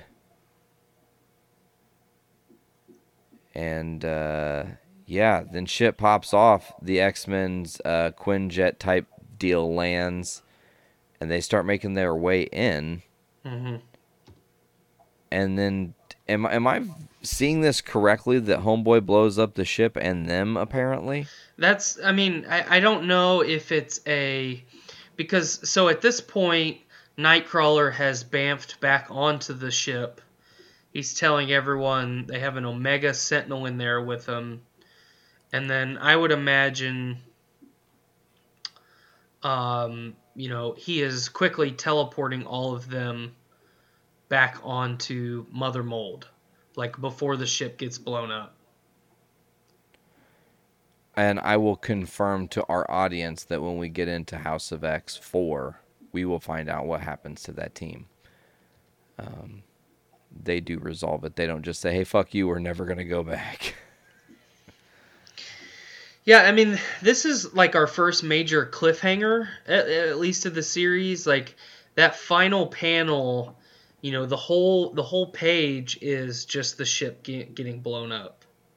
De-fucking-struction, bro. I mean, so Archangel's fears of being stranded on Mother Mold have come true for sure. 100%. And what the fuck now? Did it fail?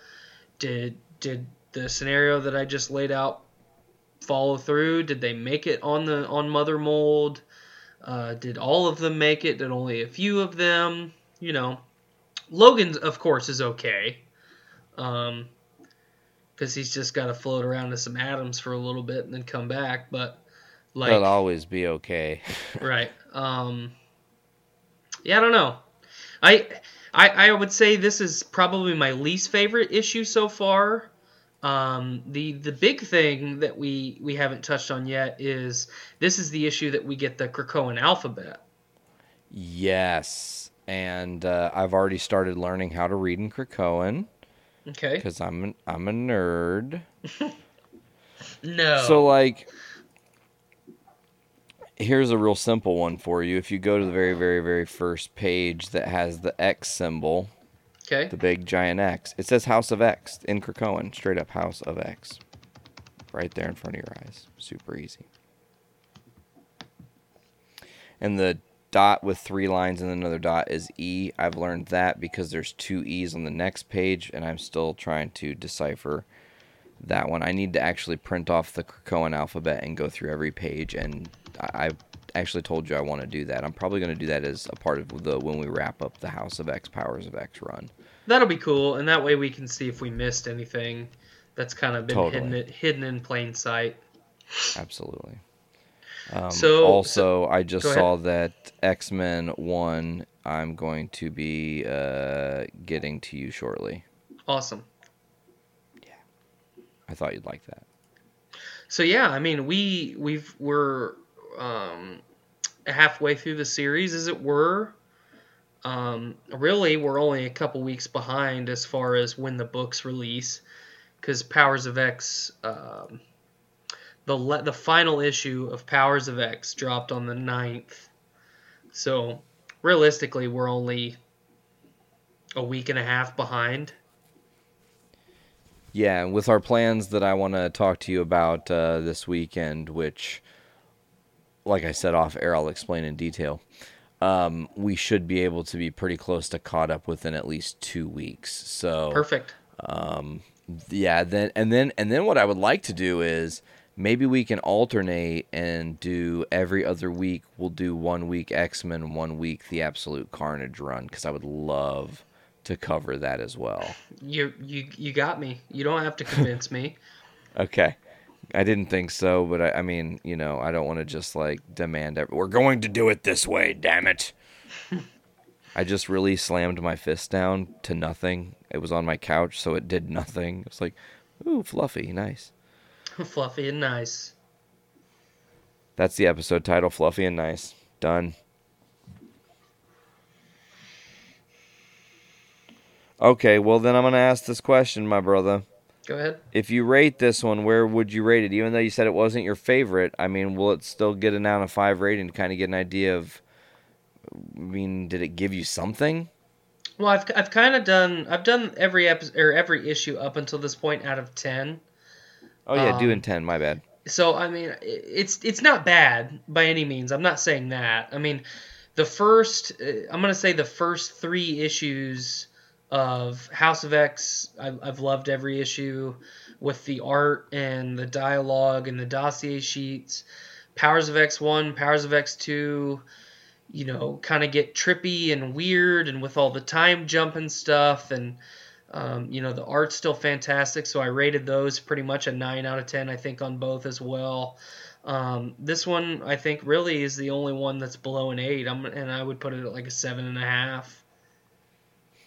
Yeah, like I said, it's a smaller issue as far as what the story tells, and it doesn't jump around a lot. It's very focused. I do appreciate that. I do think that because it's a cliffhanger, it is an incomplete story, which does knock its value a little bit. Right. I would say it's 7, 5, 8. You're dead on with where you rate it usually. I mean, not to always follow your lead, but you pretty much nail it with these issues. Yeah, I think that once we cover House of X4, which will definitely be a part of the next run of things we're doing, we'll find out more about what happens to this team. Did they succeed? Did they fail? Who's fucked up from it? Who's going to come out okay? And what is the future now of the X-Men now that we've got hopefully the Mother Mold offline, it seems. Mm-hmm. Let me ask you this, because this is, sure. Before we get out of here, this is one of those hypothetical nerd questions that, we used to ask each other as kids kind of thing. Do it. Could Nightcrawler teleport from where he's at right now before the ship blows up to Earth?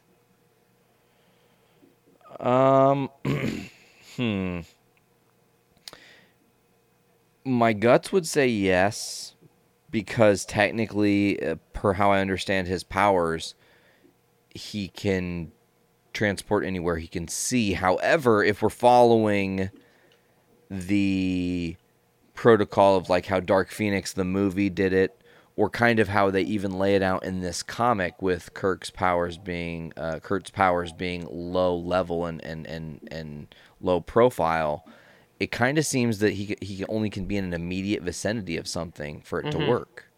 So that's kind of what I was thinking. Yeah, I actually ultimately don't believe so. Oh, I'm looking at my site of comics with stuff, and I just saw a story that I never covered on Journey into Comics that Marvel did a few years ago called Original Sin. And it's really good, and maybe we'll cover it, you and I, at some point down the road. It's cool. It's a story about who killed the Watcher. Ooh. Yeah. It's fucking dope. I'm a big fan of it. I have all the variant covers and shit. Fuck yeah. Hails yeah, brother. Well, bro, is there anything else you want to add on our episode before we jump the hell out of here? We've had a really nice, long, successful, dropout-free episode. Welcome to talking on a cell phone. I just want to urge everyone to continue to get amped up for The Mandalorian and Disney Plus and fucking episode 9, man. Like, Dave and I talked about this today, like how stressful the holidays were. I talked about that all the way back at the beginning of this episode. But, like, my birthday's the 29th, and then immediately after that you have Halloween 2 days later. And then, the month of November is going to go by incredibly fast. We're going to have Thanksgiving. Everybody's going to be all turkeyed out. And then we're gonna have 2 weeks of turkey sandwiches, and then be right in the Christmas season, and it's gonna be fucking Star Wars time. I'm gonna be turkey drunk, bro. We're gonna be fucking turkey drunk, sitting in the movie theater, pulling a fucking turkey sandwich out to watch episode 9, because we still have leftover turkey. We're still planning on doing a thing together for that, right? Yeah. I mean, I assume so. I thought we kind of talked about it, but I've lived 1,000 lives and smoked one too many in my day. Just to keep it a little bit too real on the podcast right now. So I just couldn't remember if we officially locked that down or if we had just like loosely thrown that at the dartboard.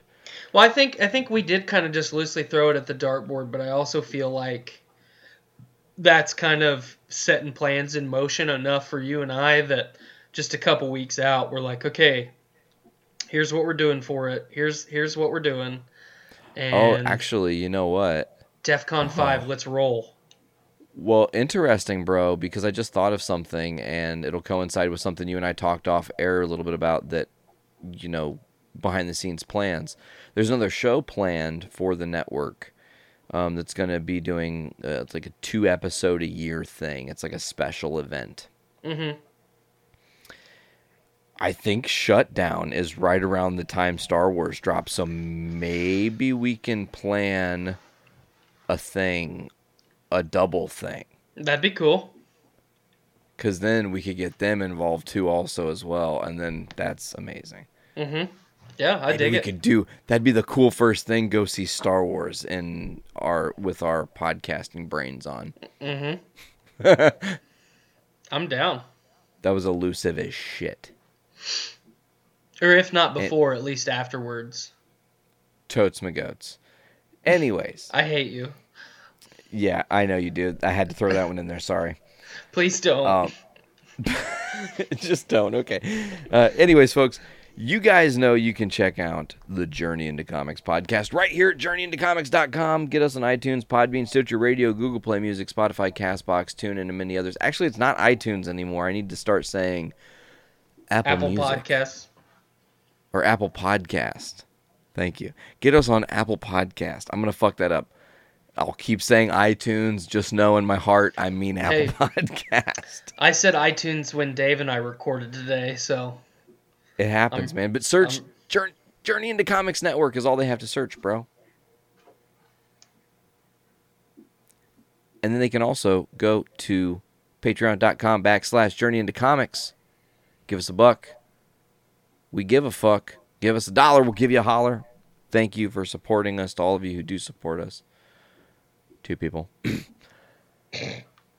Right now, folks, we are at the official sad end of a great episode of Journey into Comics. I'm glad to have my buddy Tyler back. Thanks again for covering last week, man. I can't thank you enough for that. Seriously, it means You're the world. welcome. You stepped up and knocked out the goddamn ballpark, man. But I think that's gonna do it, bro. You good? Yeah, I'm good. All right, hell yeah, man. Well, I think that's going to do it for this week's episode of Journey into Comics. It's Journey into Comics 266, Fortress of Cryptotude, Fluffy and Nice. I'm Nate. And I'm Tyler. And as always, pop your caps back and fill your brains with shit. Later, guys.